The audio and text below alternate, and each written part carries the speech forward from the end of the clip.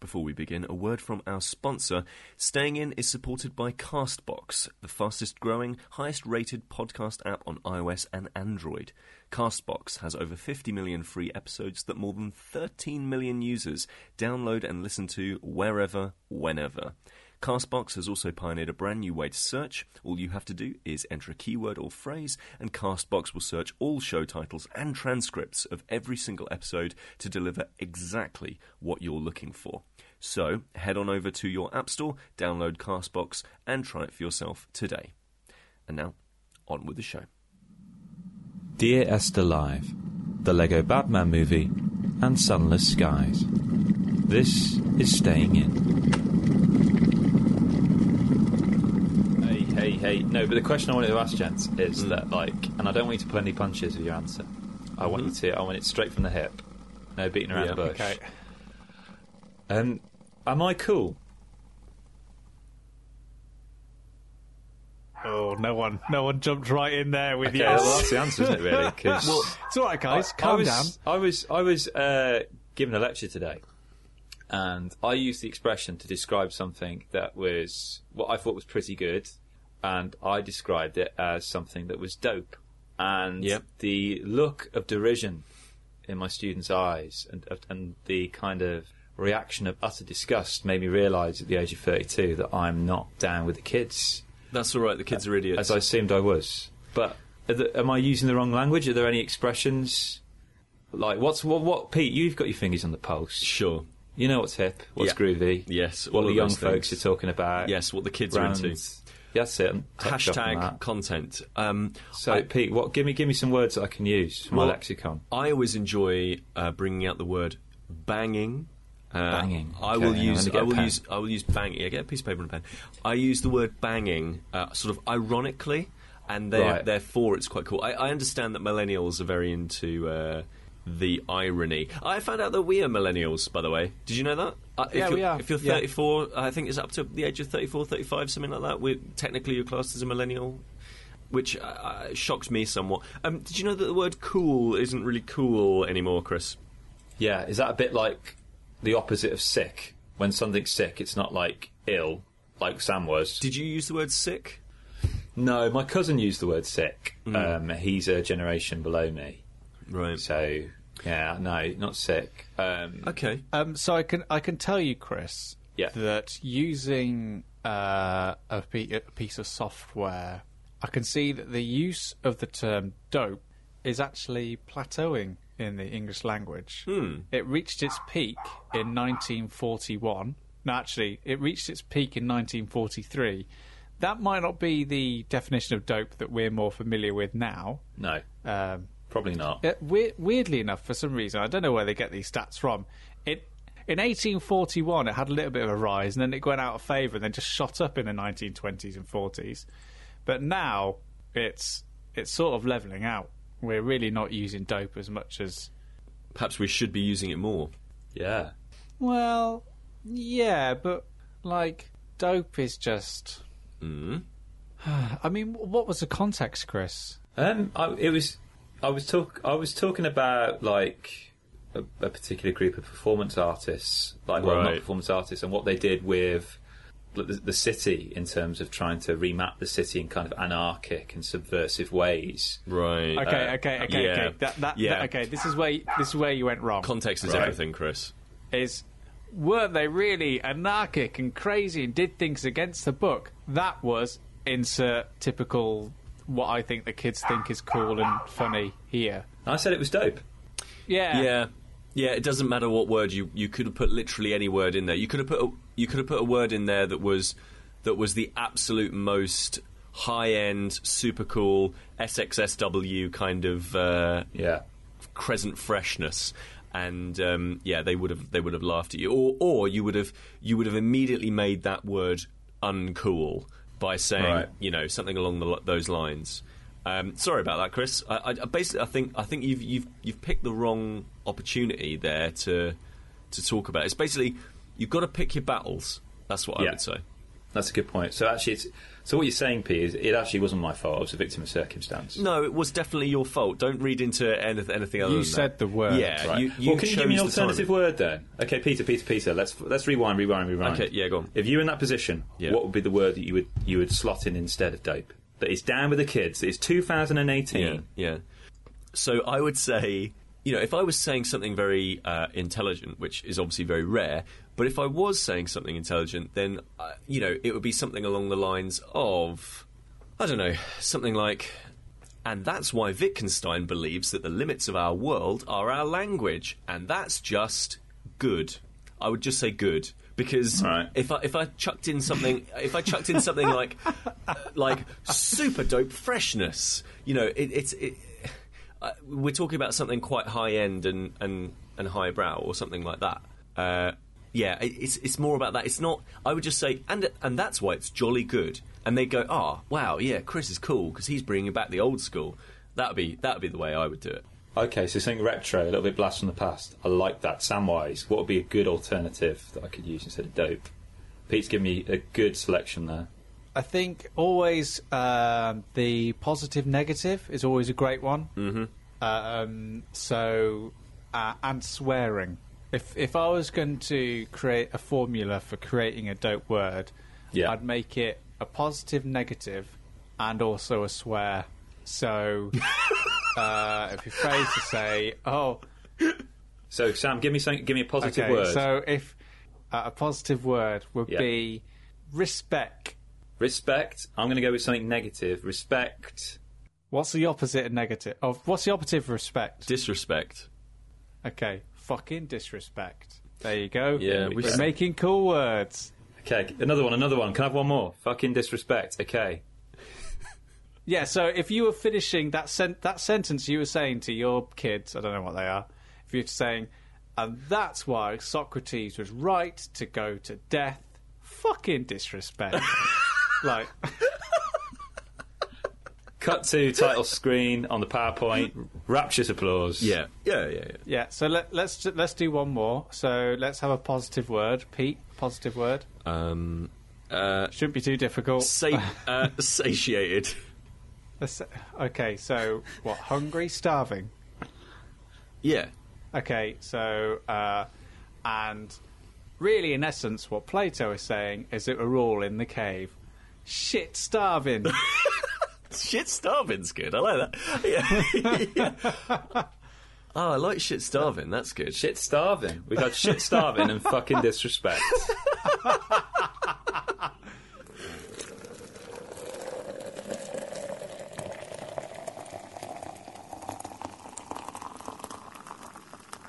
Out the corner of my eye, because I've been doing some housework, some DIY. Oh yeah, and DIY. Go on. Yeah, a little bit of DIY. Well, I got. Do you know that it's not called No More Nails, but it allows you to like. Blue tack. It's a bit better. It's a bit more permanent than blue tack, but it's not permanent. It's like these little labels that you can put on the back of frames, and then they got Velcro on. They got Velcro on, and then they got another bit with another bit of Velcro, and you stick the other bits onto the walls, and then you stick the frame to the walls, and it doesn't fall down. It's really interesting and really good. I've been doing that, and out the corner of my eye, I've got my next project, which is going to be to hang up. To hang up. It's only a mini project. It's to hang up my signed copy of Journey's Nascence soundtrack. By August Wintory, is it? No, what's the name? What's the name of the composer? Augusta Winter was Sean Connery's character in the Avengers. I think we're the only people talking about that particular character. I believe it's Austin Wintory. That's it. Yes. I got that. I got that through a while back from a little Kickstarter and stuff because I absolutely love. There's something about having a signed piece of soundtrack hung up on the wall especially for a video game. I think that's really. Hang on. Yeah. Hang on. Yeah. Go on. What's not quite? Can we backtrack? Yeah. Can we rewind? To this shit starving story. Yeah. Right. It is pretty shit starving. It's that hanging up. Is it in a frame? What is it? Yeah, it's in a frame, yeah. It's just the CD's nailed through the CD. That is... Yeah. That is not a project. Is it not? No, it's a thing that takes 10 minutes, especially if you're using that... It did not take me 10 minutes. Especially if you're using that posh Velcro for walls. Yeah. A project to hang up... let me give you an idea of how easy it is to hang stuff up, right? Yeah, okay? Yeah, go on. The other day, I hung up a mirror in our house, right? Lisa left the house and said, "Oh, if you've got some time today, would you mind just hanging up that mirror for me?" Fine. Popped to the DIY shop, picked up all the stuff that I used, took me 10 minutes, bish bash bosh, hung it up. Lisa came home and went, "Why have you hung it there?" Oh, no. I was like, well, that's because where the mirror was. Yeah. So I assume that you left it where the mirror was. Yeah. Ends up that that's not where Lisa wanted the mirror. I learned a very valuable lesson in sort of communication there. You know what? But Yeah. I took the mirror off the wall, Yeah. I covered and polyfilled the holes, and then painted it so you'd never know which wall that mirror was on. All in all, that job took about a couple of hours. But you didn't refer to it as a project, Sam. No, I didn't. I hung something on the wall, took it down, and then pasted over the holes like it never even happened. Yeah, ooh. Pete, the Manhattan Project was a project. That's true. Okay, well, look, it's baby steps for me. That's really what it's about. So I'm going to hang out. So it's nice. It's a nice piece of sheet music, and I think it'll make a nice eye-catching thing. Because it's conversation star, isn't it? It's a conversation star. Yeah, I think it's one of those things. Because as I say, I do really like music from video game soundtracks, but it's only really specific stuff. I'm not one of those people who's like, oh, I love listening to the Mega Man theme on loop. I'm not into that. Well, it's funny you should say that, Pete, because I'm in the process of hanging something else up on the wall at the moment, which is video game music related, and that is I have got a lovely map of the island from the video game Dear Esther by Chinese Room, and because I saw Dear Esther live last week or the week before last at the Liverpool Philharmonic, which was a really surreal experience. It's in like a proper kind of concert venue, and they're playing the video game live. Dear Esther is what's being derogatively called a walking simulator, where you essentially, first person, you're walking around this Scottish island and lamenting the loss of this titular character, Esther, and coming to terms with her loss. It's a game about mourning, and it has this astonishing score by Jessica Curry. And Jessica Curry, who, in addition to being the composer, is a studio head at the Chinese Room. For a walking simulator, it's very linear, but it was kind of one of the earliest games at the Chinese Room put together. And it's had this kind of cult following. And it's a really surreal experience. So you're sat in the auditorium, the orchestra comes on, sits down, there's two kind of music stands at the front of the stage and a piano also at the front of the stage. And the singer comes on, sits down, and then the actor comes on, sits down, and then a gentleman comes on and boots up the PlayStation 4, and he's on the front of the stage. But he's dressed. They're all dressed in like black attire, you know. So it's like a proper Except kind for of the like, gamer who flicks a fag out on the way. Chris, can of Red Bull. Can it please, like, he switches on the PlayStation 4 in the background. You've just got the ding ding ding, the tuning up of the orchestra, and he's there just like poof, bag of Doritos, PlayStation 4 update June. Just ding, Slappy Flap 69 is online. Just like. So and then he basically just plays the game, and like the way it works, like I went with my partner. She was telling me that like she could see that some of them had little screens in front of them, so they knew when to play the music based on where he was in the game. And that's cool. They were kind of really following the kind of cues from the pianist at the front, in terms of when to kind of perform. But the way the game works is that you never really find out who you are, because it's this first person, but there's no kind of sense of, you're disembodied essentially as you're walking around, and you hear this voice, this male voiceover, Dear Esther, this kind of long-winded letter to her as he's lamenting her loss and trying to come to terms with it. Was that done live too? Yeah. So what was really quite cool was that they had an actor doing the voiceover live, and this wasn't the same actor from Dear Esther. This is the actor Oliver Dimsdale. And what was quite cool was he played the lead in their later game, Everybody's Gone to the Rapture, Stephen Appleton. And it was really interesting hearing his voice in this world. It felt suddenly like these two games were in a shared universe. And what was really good about that live experience, about having the singer there as the part of the choir, was that suddenly when he was speaking, and he was really properly acting it, like it was embodied, that voiceover experience. It wasn't just the voice, everything was embodied. That suddenly her presence, that space, suddenly she became Esther. And that's not something you usually got when you listen to just the choir in the background of the music when you're playing it. Suddenly you had a kind of a personification of her. And it was just a surreal experience. And looking around the room, the kind of people you got in there were not the kind of people you'd expect to be there. There was a mother there with her kids. And I remember I heard her walking out afterwards going, that was the weirdest thing I've ever seen. Clearly she saw like video games and thought, oh, my kids love that, and took him along to it. Sean and Gary will love that. Take him along. Yeah. And I saw people I knew from like kind of the art circuit. I'd seen other performances and stuff, and they'd never seen anything like it before, even played games. It was really cool, the interesting kind of conversations we had afterwards. But yeah, a really interesting experience, and it's kind of touring the country. So Gunga Din, yeah. So is it already been to Bristol? Did you go and see it?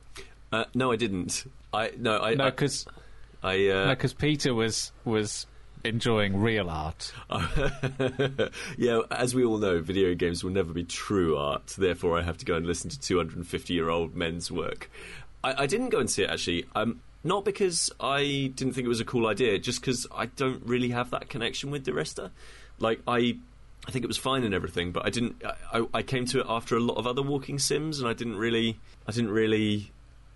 like grab me in that way. So instead, I went to go and see Vivaldi's Four Seasons and Beethoven's second or fourth. Well, you did all the research, so I did. Yeah, I've been listening to. I finished my lecture series now, which is pretty. It was pretty hard going. It was 35 hours of how to listen to concert music. And it was how to listen to concert music. You just listen to it. Yeah. No, that's not actually how that works. But it was more about that is a completely legitimate thing to do. Listen to it and then enjoy it in your own personal way. Yeah, absolutely. No, of course it is. Yeah, no, it's exactly the same way that you would enjoy. I know the perfect way to put it. Okay, right, okay, go on. So it's like Elon Musk's rocket launching, right? Okay, I was going to go in a different direction, but let's go with yours. Yeah. Actually, no. Let's talk about it's Elon Musk's rocket engines landing after launch. Right. Okay. Yeah. Seeing two rockets that have been fired into space. Yeah. Landing untouched, ready to be used again simultaneously at the same time. Yeah. Perfectly in the places that they were meant to be, is a beautiful thing to behold. That's just like a lovely thing. Yeah, of course. Much like just going to a concert and listening to a piece of music. Listening to Elon Musk talk for 30 hours about how he made that possible, and the physics and the engineering and the computer stuff involved can give you a bit more insight into the beauty and the mechanics behind that situation. Yes, absolutely. But you don't have to have heard that. No, in order to have enjoyed the landing. No, absolutely. You can go and watch the landing and be like, "Wow, that's really cool." But at the same time, if you have a deeper appreciation of why the thing that has been done is difficult, or how that thing actually got done in the first place, you have a slightly different perspective on that thing. And that was the perspective that I wanted to go into the concert music with, and it was useful because I totally observed things I wouldn't have if I hadn't done that lecture series. So was a lecture series just about Vivaldi's Four Seasons? No, it was it was about ancient music from Greece all the way up to tell me more. Just about from Greece to Hamilton, the history of West End musicals. Yeah, absolutely.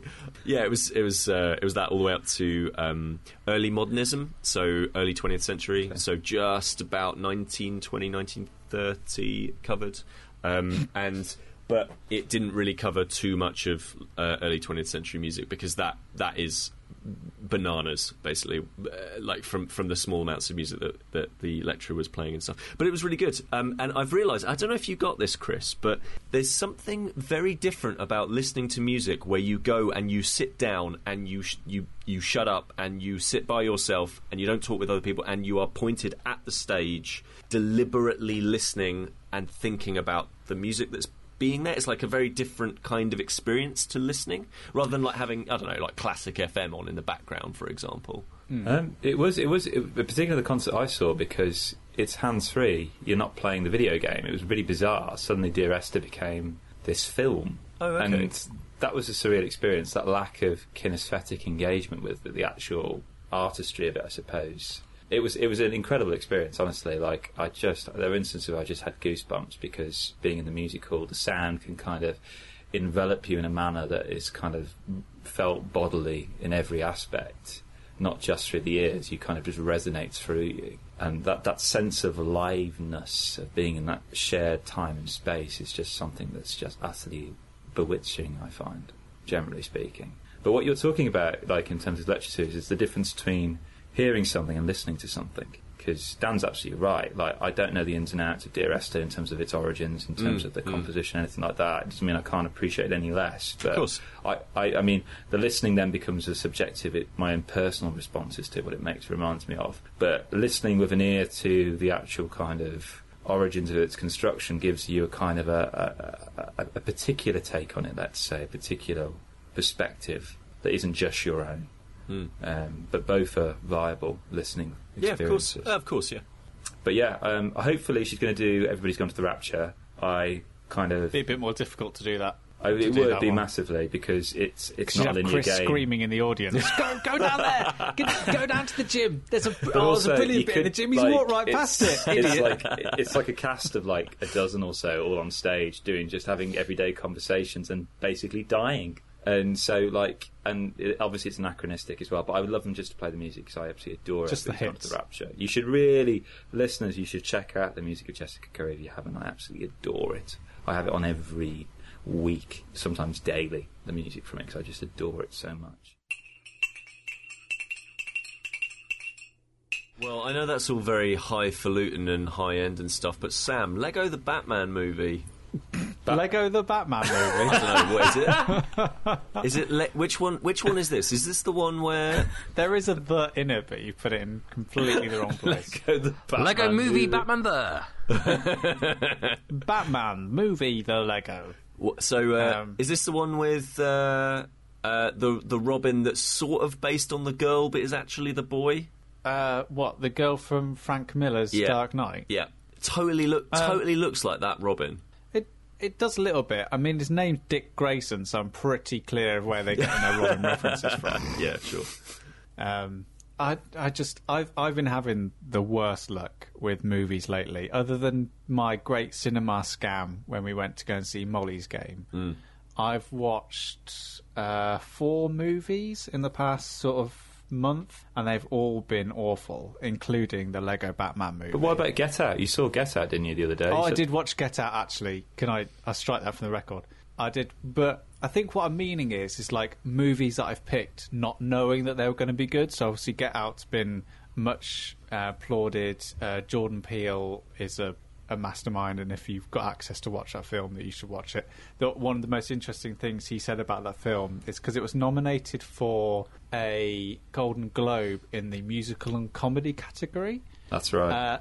Now, if you've seen Get Out, you'll know that that's wrong. And Jordan Peele was asked how he felt about it being categorised in that way, and he just responded with, well, to me that movie's a documentary, which says a lot about how he feels and how much of himself he poured into that movie about race relations and the perception of Black America. It's incredible. Pete, you would love it. You'd gobble it up. Okay. That film. But yeah, so other than that, so films I've kind of just went, oh, this looks interesting, I'll watch that. So it started with Central Intelligence, starring The Rock and Kevin Hart. I quite like that one. Yeah, we got 20 minutes through watching that, turned it off. Yeah. Then we watched Table 19 with what's her name? Anna Kendrick and Stephen Merchant. We made it all the way through that, but I've not seen that one. It was like late on in the evening, and we thought, well, we either start watching another movie or we just plough on through. And then I watched The Brothers Grimsby, which was the Sacha Baron Cohen, and I have to admit, by the end of it, I was having a little chuckle.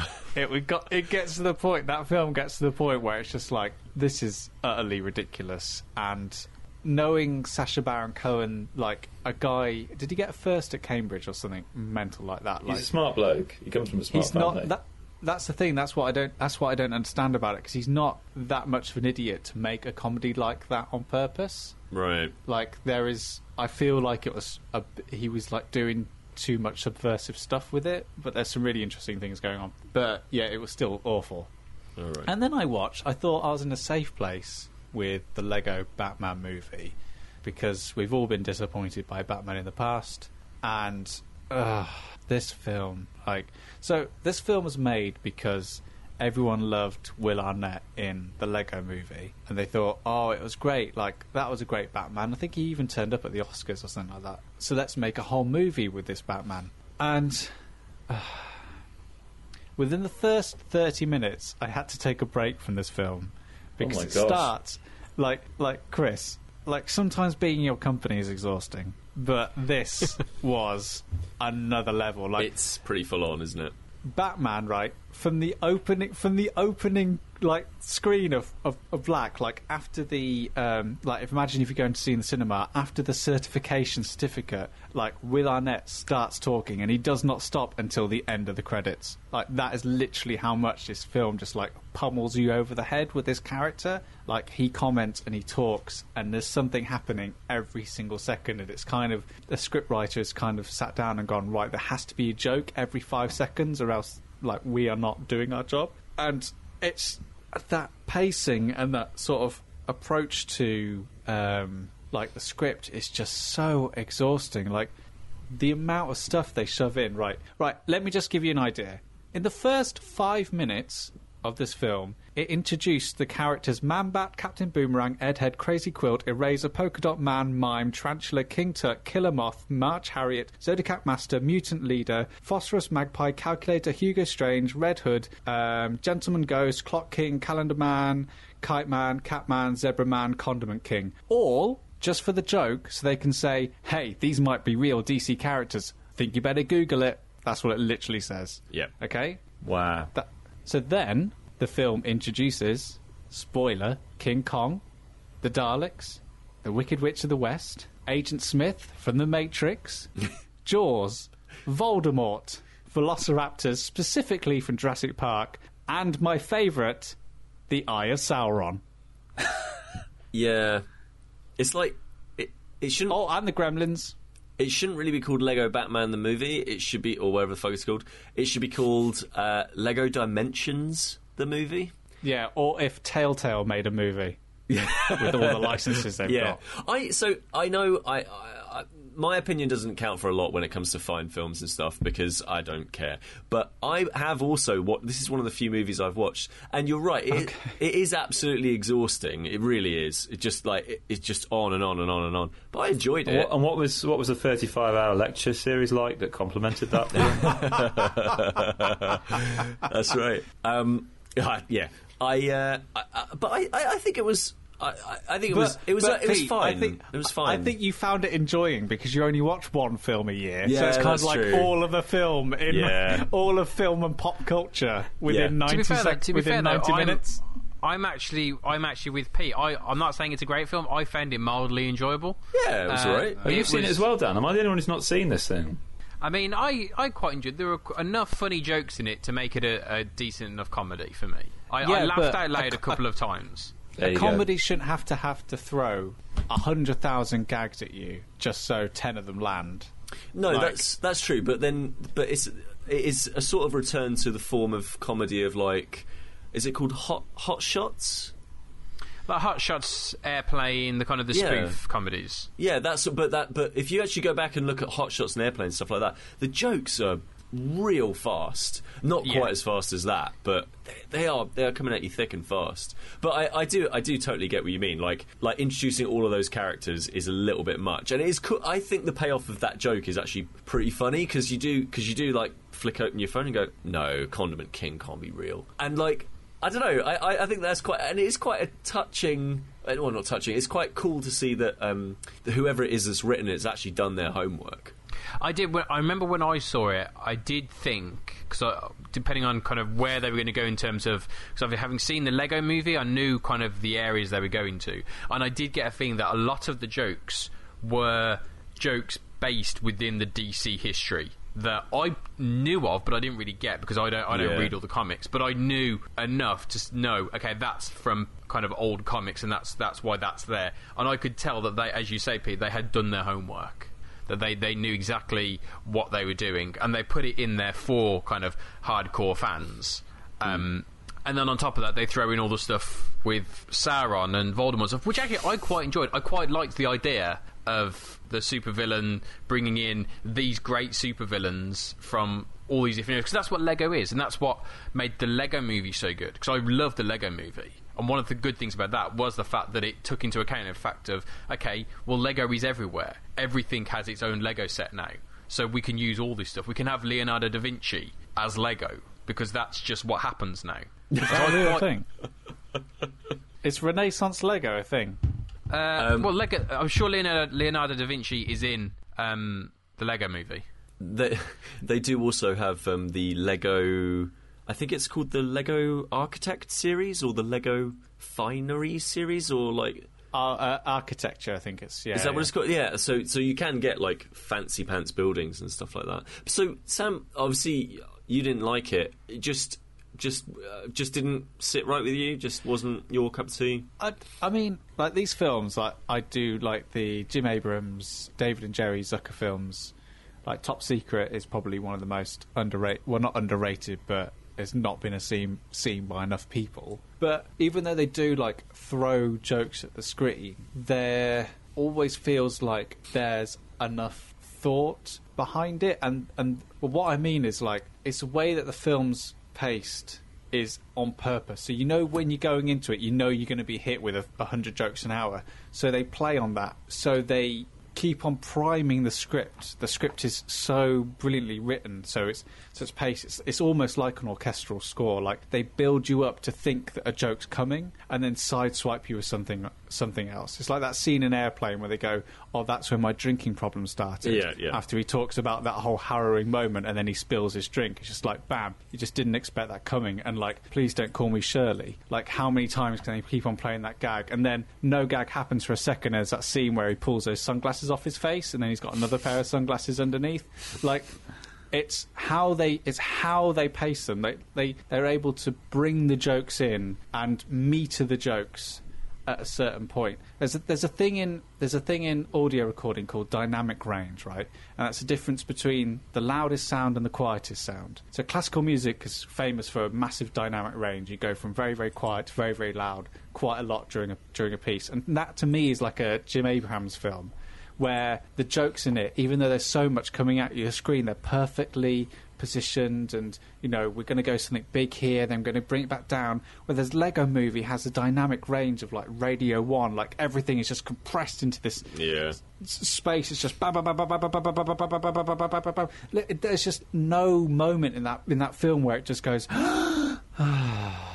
and the last half an hour of it, I just went off and did something else. I just couldn't carry on watching, like, just being abused. Like, my senses were just abused. Like, there's a thing as well called audio fatigue, which comes from listening to sound that has no dynamic range to it, and we're told about it at work quite a lot, because it just gets to the stage where you just can't make sense of what you're hearing anymore. I mean, that's kind of a extreme way of, you can still hear, but you lose your ability almost to kind of sense the differences between loud and hard sounds, because you've just been listening to like one narrow band of frequencies for so long. Like, it causes fatigue. You feel tired and worn out, and it's like, let me have a rest, Lego the Batman movie, or whatever you call it. Well, Sam, if you want to break your streak of bad movies, I have a suggestion for you.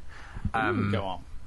As you guys are fully aware, I like to think of myself as someone who is fairly, kind of at the peak of popular culture, and a kind of right on top of kind of on the crest of everything that's going to be good. Okay, so recently I discovered certain films that were like animations that were made in Japan, and I know these are kind of very kind of low.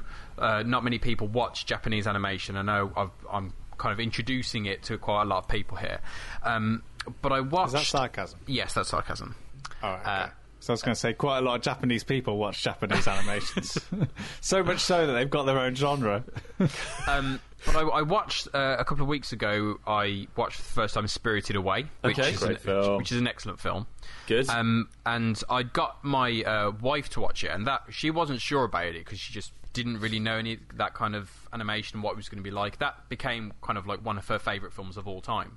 And then I wanted to watch something else, and she wasn't too keen about kind of dipping her toe in again. And then the other day she kind of said, just put something on Netflix and we'll just watch something.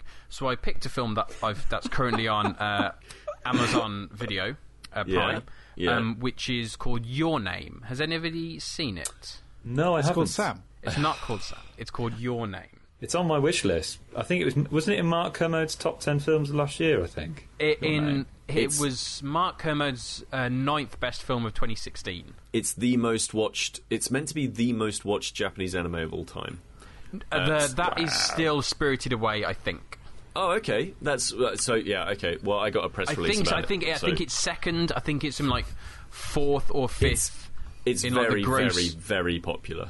Yeah, it kind of. I think it broke records in terms of being top of the kind of the box office. It's the only Japanese animation not directed by Miyazaki to hit over 10 billion yen. Jeez. So it's a fairly big deal. And I'd heard about it, so I put this on. I prefer to watch kind of these films with dubbings as opposed to subtitling. It's just I find that the dubbing usually is really good, and it doesn't affect my kind of enjoyment at all.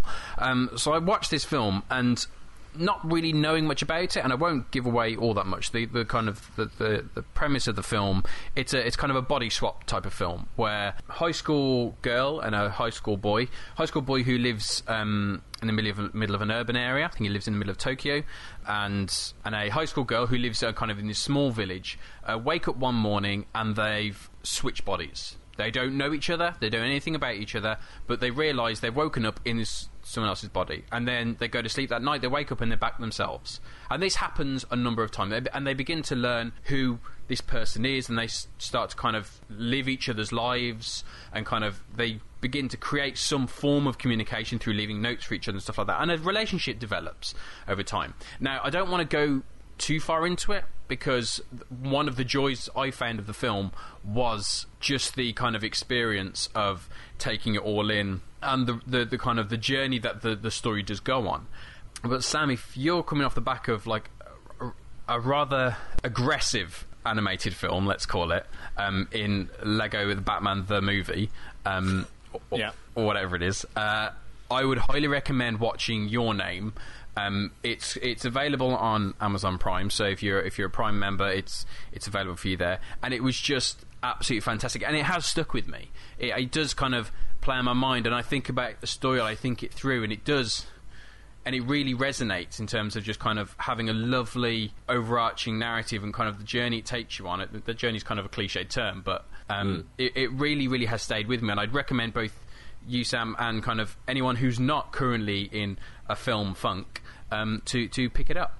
As somebody who has a passing interest in anime, do you think that's me, by the way, not me specifically saying you, do you think that you will watch more anime? I am only really going to watch them when they are available through the platforms I have, in terms of Netflix or Amazon Prime.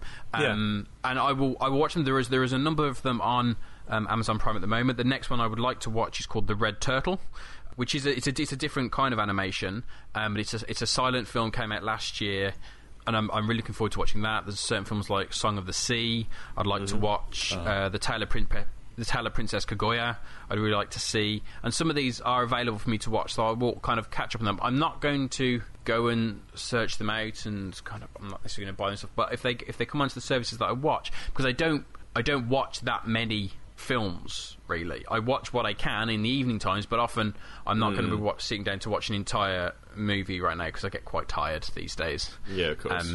So if there's something on that I can watch, and I can put on a stream that I can, if I don't finish it one night, I can pick it up again, although I don't like doing that, then that's much more appealing to me, rather than having to go out of my way to search something out, which is proving more difficult in a way that I don't know if I'm going to enjoy it. I'm searching something out to get that I might not enjoy, and then I'll feel like, I've just wasted that. Whereas if I'm already paying for a service that offers it, I can watch it kind of no strings attached. That's really cool, though, because you've now got this whole new medium in front of you that's sort of adjacent to a thing that you already love, which is already loved beforehand, cinema, and now there's like a whole new medium that's kind of opening up to you. I think that's really exciting. It is, and I'm excited to try new ones as well, because of the nature of me going through these services, I'm generally only going to see kind of the better ones, because the bigger... No. Right, just so... Okay, as somebody who's watched a lot of shit anime, be warned that just because an anime ends up on one of those services, it won't necessarily be brilliant. You'll definitely... But Pete, you have to understand, I'm not like you. I'm not going to just watch every single piece of anime I could watch, because... I am going to cherry pick them. I definitely cherry pick, because like Netflix, for example, there's some really good anime on there, and there's just some stuff that you go, oh, that looks interesting, and it won't be. It's real hits and misses.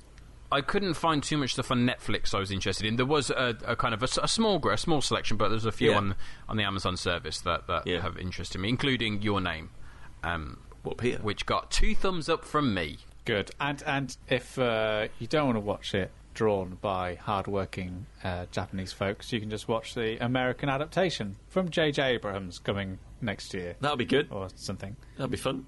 Oh, he's a one, isn't he? He is a one.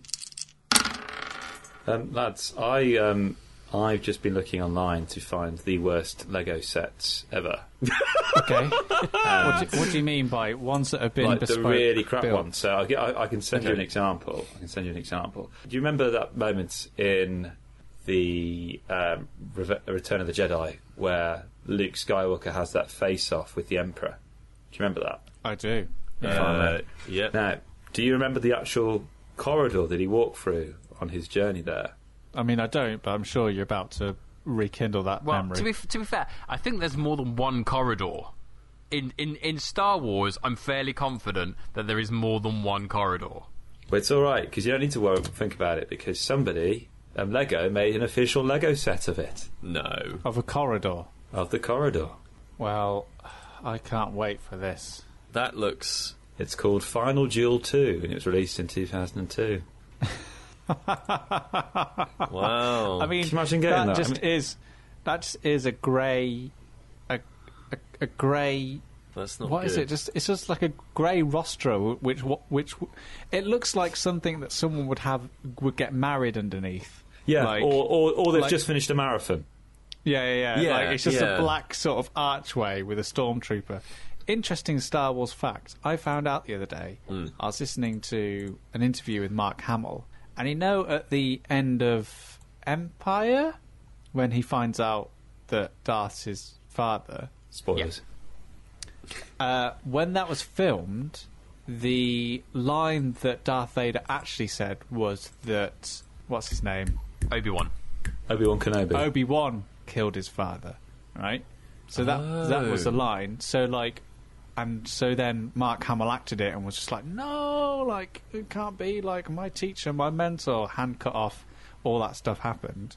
It was always meant to be that line would be overdubbed, but they always wanted to keep it a secret from what was actually happening. So, like, even Mark Hamill didn't know at the time that was what was meant to be. Oh. Yeah, that is shit Lego. I mean, you could buy yourself a set for $10. Maybe bloody there's lots of these things for sale. There's 25. Oh my god, there's like 75 of them. Do you? Here's something. Okay, so I don't like to be disparaging about anybody's hobby. I think if you're into a thing, then you're into a thing, and like I find some of the most interesting people are into stuff that I would consider desperately dull. Right? I had an absolutely fascinating conversation with a guy who spotted trains. Like that was his thing, and I talked to him for like 2 hours about it. Like he was absolutely fascinating because of the passion that goes into that thing, and you figure out, oh, this is why this thing is interesting. So when I say this, I don't mean to be mean, but I don't understand adults and Lego. I do. Like I do. I get why you would buy it. and go, oh, this is really cool, and play it with like a kid or something like that. Like if you like got a set and you go, oh, let's make it, Billy, like let's make this really cool little set, and you make it together, and that's great, and you put it up on a shelf. Or yeah, Pete, like but the sets that you're making with little Billy is not the sets that you're playing with as an adult. Oh right, okay. So are they the more... sets you're playing with little Billy is the Final Duel 2 platform with a single Lego man on it. Right. Little Billy's sad, isn't he? As an adult, you're building the entire Death Star. Right. But then once you've built it, an incredibly complex project, which would take probably months to build. It's a project. I mean, when you say now that is a project. That is a project, isn't it? But when you say complex, they are really complex. I mean, it's not Final Duel 2 complex. I'm looking at Final Duel 2 makes more sense if you look at what Final Duel 1 is. So Final Duel 1, you get the Emperor, you get Darth Vader, and you get the Emperor's throne room. So Final Duel 2 has Luke Skywalker and is the corridor outside of the main room. Yeah, so you kind of need both of them. What I love is that on this website that Chris has found, someone's put up their Final Duel 1 for sale, and it's the worst listing I've ever heard. These are the words you don't want to hear when buying Lego online. Final Duel 1, used, incomplete. Oh shit, what does it have in it? Throne of Emperor only. No minifigures, no instructions, no weapons or box. Please see picture. And it's literally just 3 bits of Lego for £3. All different colours. Yeah, that's crazy. No, but for Pete, to answer your question, it's like my partner for my birthday last year, she bought me a jigsaw puzzle. Yeah. And she honestly didn't know how that would sit with me, because I was quite stressed at that time. And so having something like that, honestly, yeah, it sounds really silly. It sounds like really old. But actually, because I know of people that have bought jigsaws for other people, like their parents, and they've gotten quite offended because they felt that, you know, they're being treated like they're elderly now or something. Because my nan does jigsaws. She just knocks them out of the park. They're incredible. She's a jigsaw doing that's machine. Not the way you do jigsaws. But... Isn't, is it? But we don't argue with her because she's my nan. Just sellotapes all the pieces into a ball. Just makes it one big jigsaw. But I tell you what, there was something incredibly relaxing and, dare I say, almost meditative about doing it. Oh. And I think the point Dan was going to make, though, was that when you got to the end, I haven't got it framed on the wall. I just put it back in the box. It's the process that's enjoyable. Oh, so it's kind of like one of those adult colouring books. Yeah, to an extent, yeah. Like, you don't put that on the wall. And, like, it's not like you and your kind of lunchtime minifigure painting. That's painting. That's going to actually have a use when you actually play it in Warband's Bushido at some point. Well, but, whenever it does play that bloody game. Yeah, exactly. That's a hobby for this. Clever, it's the big actual process of doing it. Oh, okay, yeah. I mean, but I guess... no, you know what? I hadn't considered that. For me, there is a process in miniature painting, and there's like real artist. I mean, not in my work, it's rubbish, but like in other people's work, there is artistry, right? But like, no, you're right. There is something quite soothing about doing it, and yeah, I suppose if you're not prepared to put in a ridiculous amount of time into doing like painting up 4 little dudes, yeah, okay, you could make a whole Death Star, couldn't you? In the amount of time that it would take for you to do, you know, 3 Asian peasants.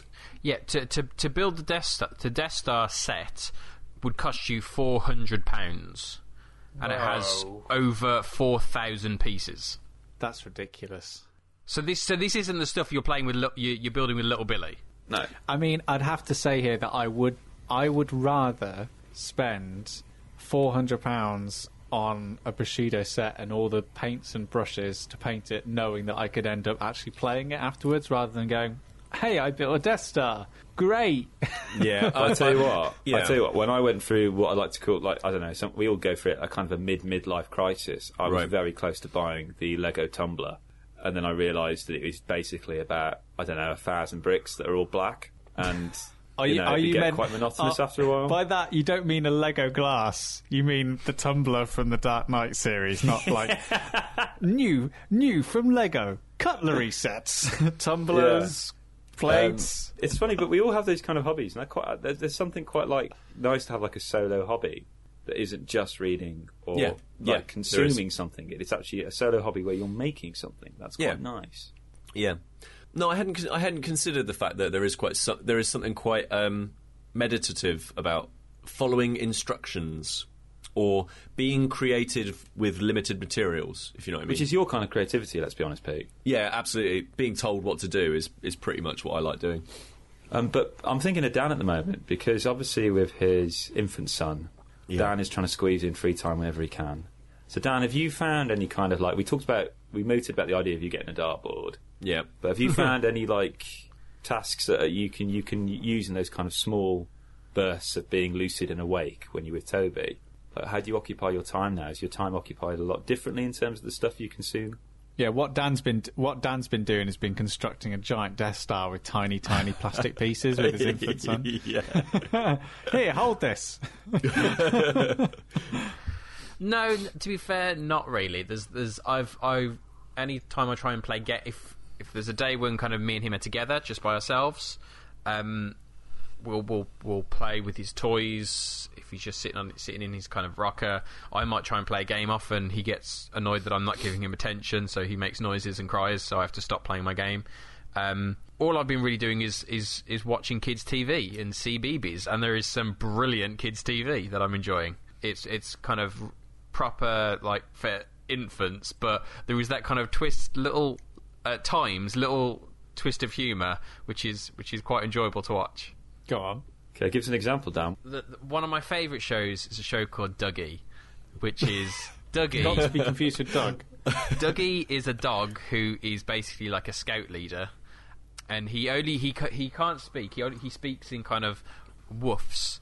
And all that hasn't held him back, though, clearly. Absolutely not. And all the children in his kind of troop are different, like, animals. So there's an elephant, there's a crocodile, there's a mouse, all these different ones. They're all dropped off by their parents, who obviously, it's the elephant is dropped off by the elephant, all that stuff, or the mouse is dropped off by the mouse, except for one where the crocodile, I think, drops off a bear, and it's kind of like everyone's included, even kind of people, maybe adopted children are all included as well. It's really kind of interesting seeing those little details that they've put in even at this early stage. And then there's like 5 or 6 of these little animals, and one of them is just an absolute idiot, where they do this thing where they'll go to each individual animal and they have to name a colour or something, and it always gets to the elephant and he just says something completely random because he just doesn't understand, and it's great fun, and I've giggled numerous times at it. So that's how I've been spending my time, just watching television for infants. And Dan, do you watch it dubbed or with subtitles? Both, weirdly, both. I want to take in as much information as I can. Man, Dougie sounds nice. Dougie sounds there must be something quite relaxing about watching TV programs like that, because there's like zero threat, right? There is. And depending on the show, there's another show called In the Night Garden, which is probably the most famous one. That plays at around about, I think, 6 o'clock. Because like the children's TV channel finishes at 7, because that's when he goes to bed. So at like 6 o'clock this runs, and it's a very kind of gentle, quiet thing, and it's designed to kind of help kids off to sleep. But I remember actually watching it a couple of years back with my nephew, and he was really, really young. And I remember just sitting there watching it with him and realising like 25 minutes had gone past, and I'd just been watching this show, and it just completely hypnotised me. And that's what it just does to kids as well. You just sit there, and it's just the gentle music, and it's similar to kind of stuff like Teletubbies and stuff, where it's all kind of bright colours and kind of simple sound. The kind of the characters make sounds as opposed to they're not having full conversations. And it's, we're going to find this ball. Let's go find the ball. But that's one where you just kind of sit there, and it just does kind of wash over you, and you're like, I'm just quite relaxed now, just watching a bit. So it's not like Lego Batman the movie, basically. It's the absolute antithesis of Lego the Batman the movie. Has Toby got his favourites? Not yet. He's only 5 months old now, so he watches a lot of them. He hasn't listened to the lecture series on In the Night Garden to really appreciate that lecture series is absolutely dope.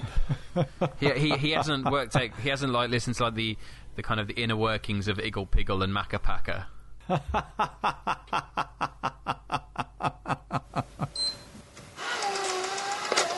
So on Eurogamer today, there was this article about Sunless Skies, which is the follow-up to Sunless Seas, I want to say. I think Sunless Seas came out in 2012, 2013. It was a while ago now. And Sunless Skies is this follow-up. It's in early access, and I got sent a code for it, so I was like, okay, I'll have a look at this.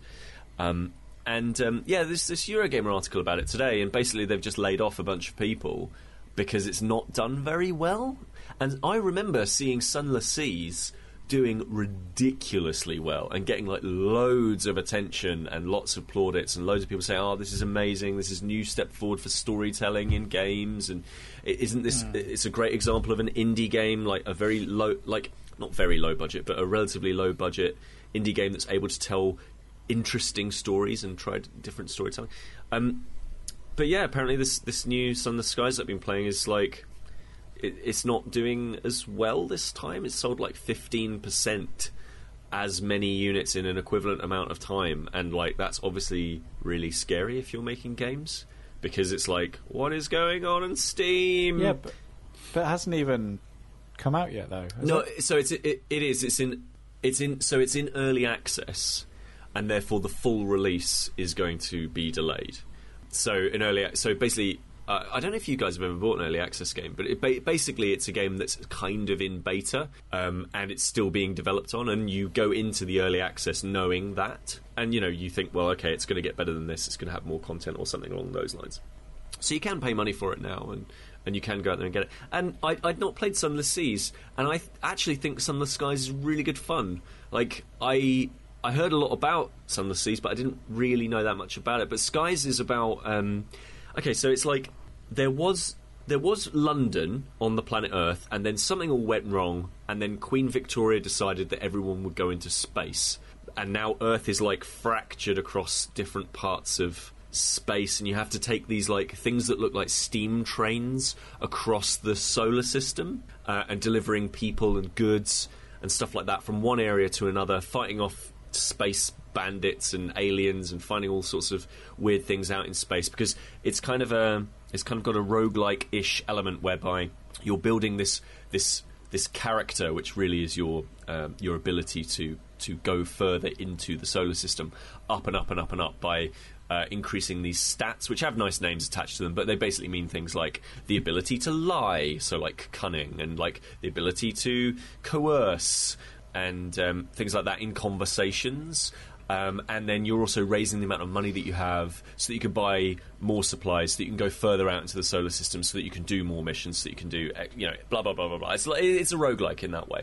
But the thing that's kind of the interesting twist, and I think you'll like this, Chris, especially as somebody who kind of liked 80 Days and that kind of thing, is the way that it handles storytelling is very much menu-driven, so it's text and then menu options. But the storytelling is... Every decision that you make has a purpose, has an impact on the game. So, for example, I picked up... I'm really early in the game. I've only been, faffing around with it for a couple of hours. So I picked up these passengers, and they were like, "Oh, I want to go on a big adventure. It's my time now. I want to go and have this fun time." And so you set off to the course as to where you want to go, and you have to figure out where it is, because there's this huge amount of, fog of war, it's usually called. So the map is basically obscured, and you have to figure out where this area that these passengers want to go to is. And on your way there, you get halfway there or something like that, and suddenly the passengers say to you, "Actually, do you know what? I don't want to go on an adventure. I'm actually quite scared. Can I stay with you instead?" And it gives you two options. You can either say, "No, we're taking you to the place," or "Yes, sure, you can join my crew." And so that's a relatively simple decision, but the decisions that you make will all have an impact on how the game moves forward, and will actually change the way that different factions within the world relate to you, and different quests that will become available, and that sort of thing. And it's got ship-to-ship combat, and it's got this really messed up steampunk, futuristic visual style to it, which is just absolutely incredible. It kind of reminds me of a slightly less sort of depressing Dishonored. But it still has that Victoriana, gloom-esque, Victorian London is awful kind of feeling to it.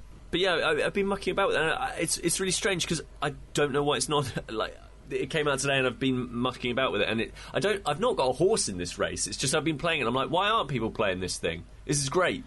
And this is a PC game, isn't it, Pete?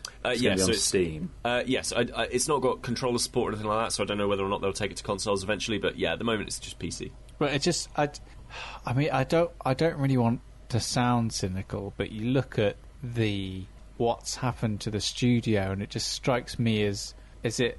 I mean, you're the game's producer. Like, is it just bad management that you don't sell as many copies? You don't sell as much as you thought you were going to, and you immediately have to lose staff. And it just seems like, is that gambling with people's livelihood? Surely the studio should be set up so it can take that kind of hit. It can say, right, we're okay. Like, even if this doesn't sell, we'll finish it. We've got the staff to finish it, rather than having to have they grown too quickly because Sunless Sea was so popular? Or yeah, I don't know what their situation is. I would say this: they've already come out and said, we're going to finish this game. We can finish this game, no problem. It's just so they have it is on track. You know, as far as I know, it's on track, and they have enough budget to finish the thing with a smaller team. So my understanding is it will all get finished and so forth. I think in terms of how people put teams together and stuff like that, yeah. I don't know. I would say that it is always really good as whenever you're running a project, you want to be able to add more and more and more features, and obviously you need more and more people to be able to do that. And sometimes a vision can kind of run away from you a little bit. I don't know whether or not that's the case here, but that is kind of the realities of making bigger games. Like, if you make a really big game, like, you know, Sunless Seas, for example, I guess people kind of expect the next thing to be much, much bigger. So I guess also they could not have foreseen what Steam was going to be like from when they released Sunless Sea to what it is now. Right, yeah, because Steam is basically like a dustbin of garbage at times. Like, there are 120 games released on Steam every week. Yeah. Like, that is a totally different market than when the previous game was released, and obviously that is really sad. And you can't predict anything like that. But because this is set in the same world as the previous game, it's the same universe. So it's the same universe, yeah. So realistically, that should have helped it somewhat. Yeah, no, definitely, and that's the thing. Like, playing it makes me think, oh, maybe I'll go back and play this other one. And there's a little mobile app that's got like a kind of a choose your own adventure path thing that they've made, and I was like, oh, that sounds interesting. Like, it's really cool that they're setting this universe up, basically. Like, and it is a really interesting space. It's very yes, it's Victorian London, but it doesn't make that dumb decision of like not doing inclusion.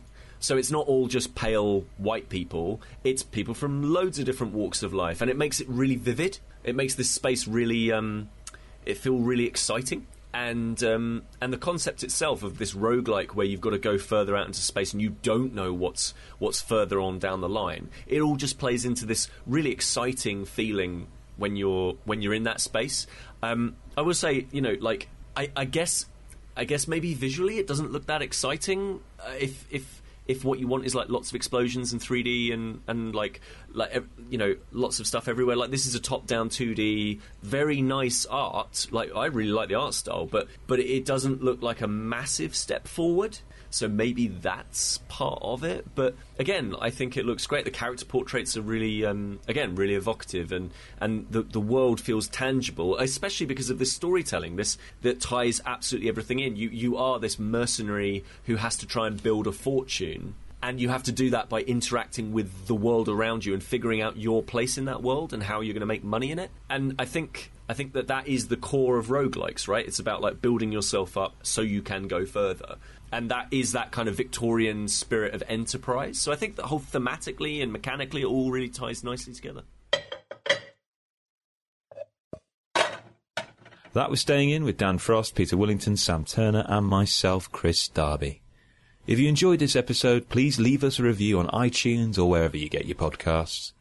Visit stayingin.podbean.com for more information and links to the comics, movies, games and more covered in this episode. And also, come find us on Twitter, @StayingInPod. If you fancy using Sam's equation to make your own cool words to engage with the youth culture of today, please let us know what they are. Thanks for listening. Fucking disrespect.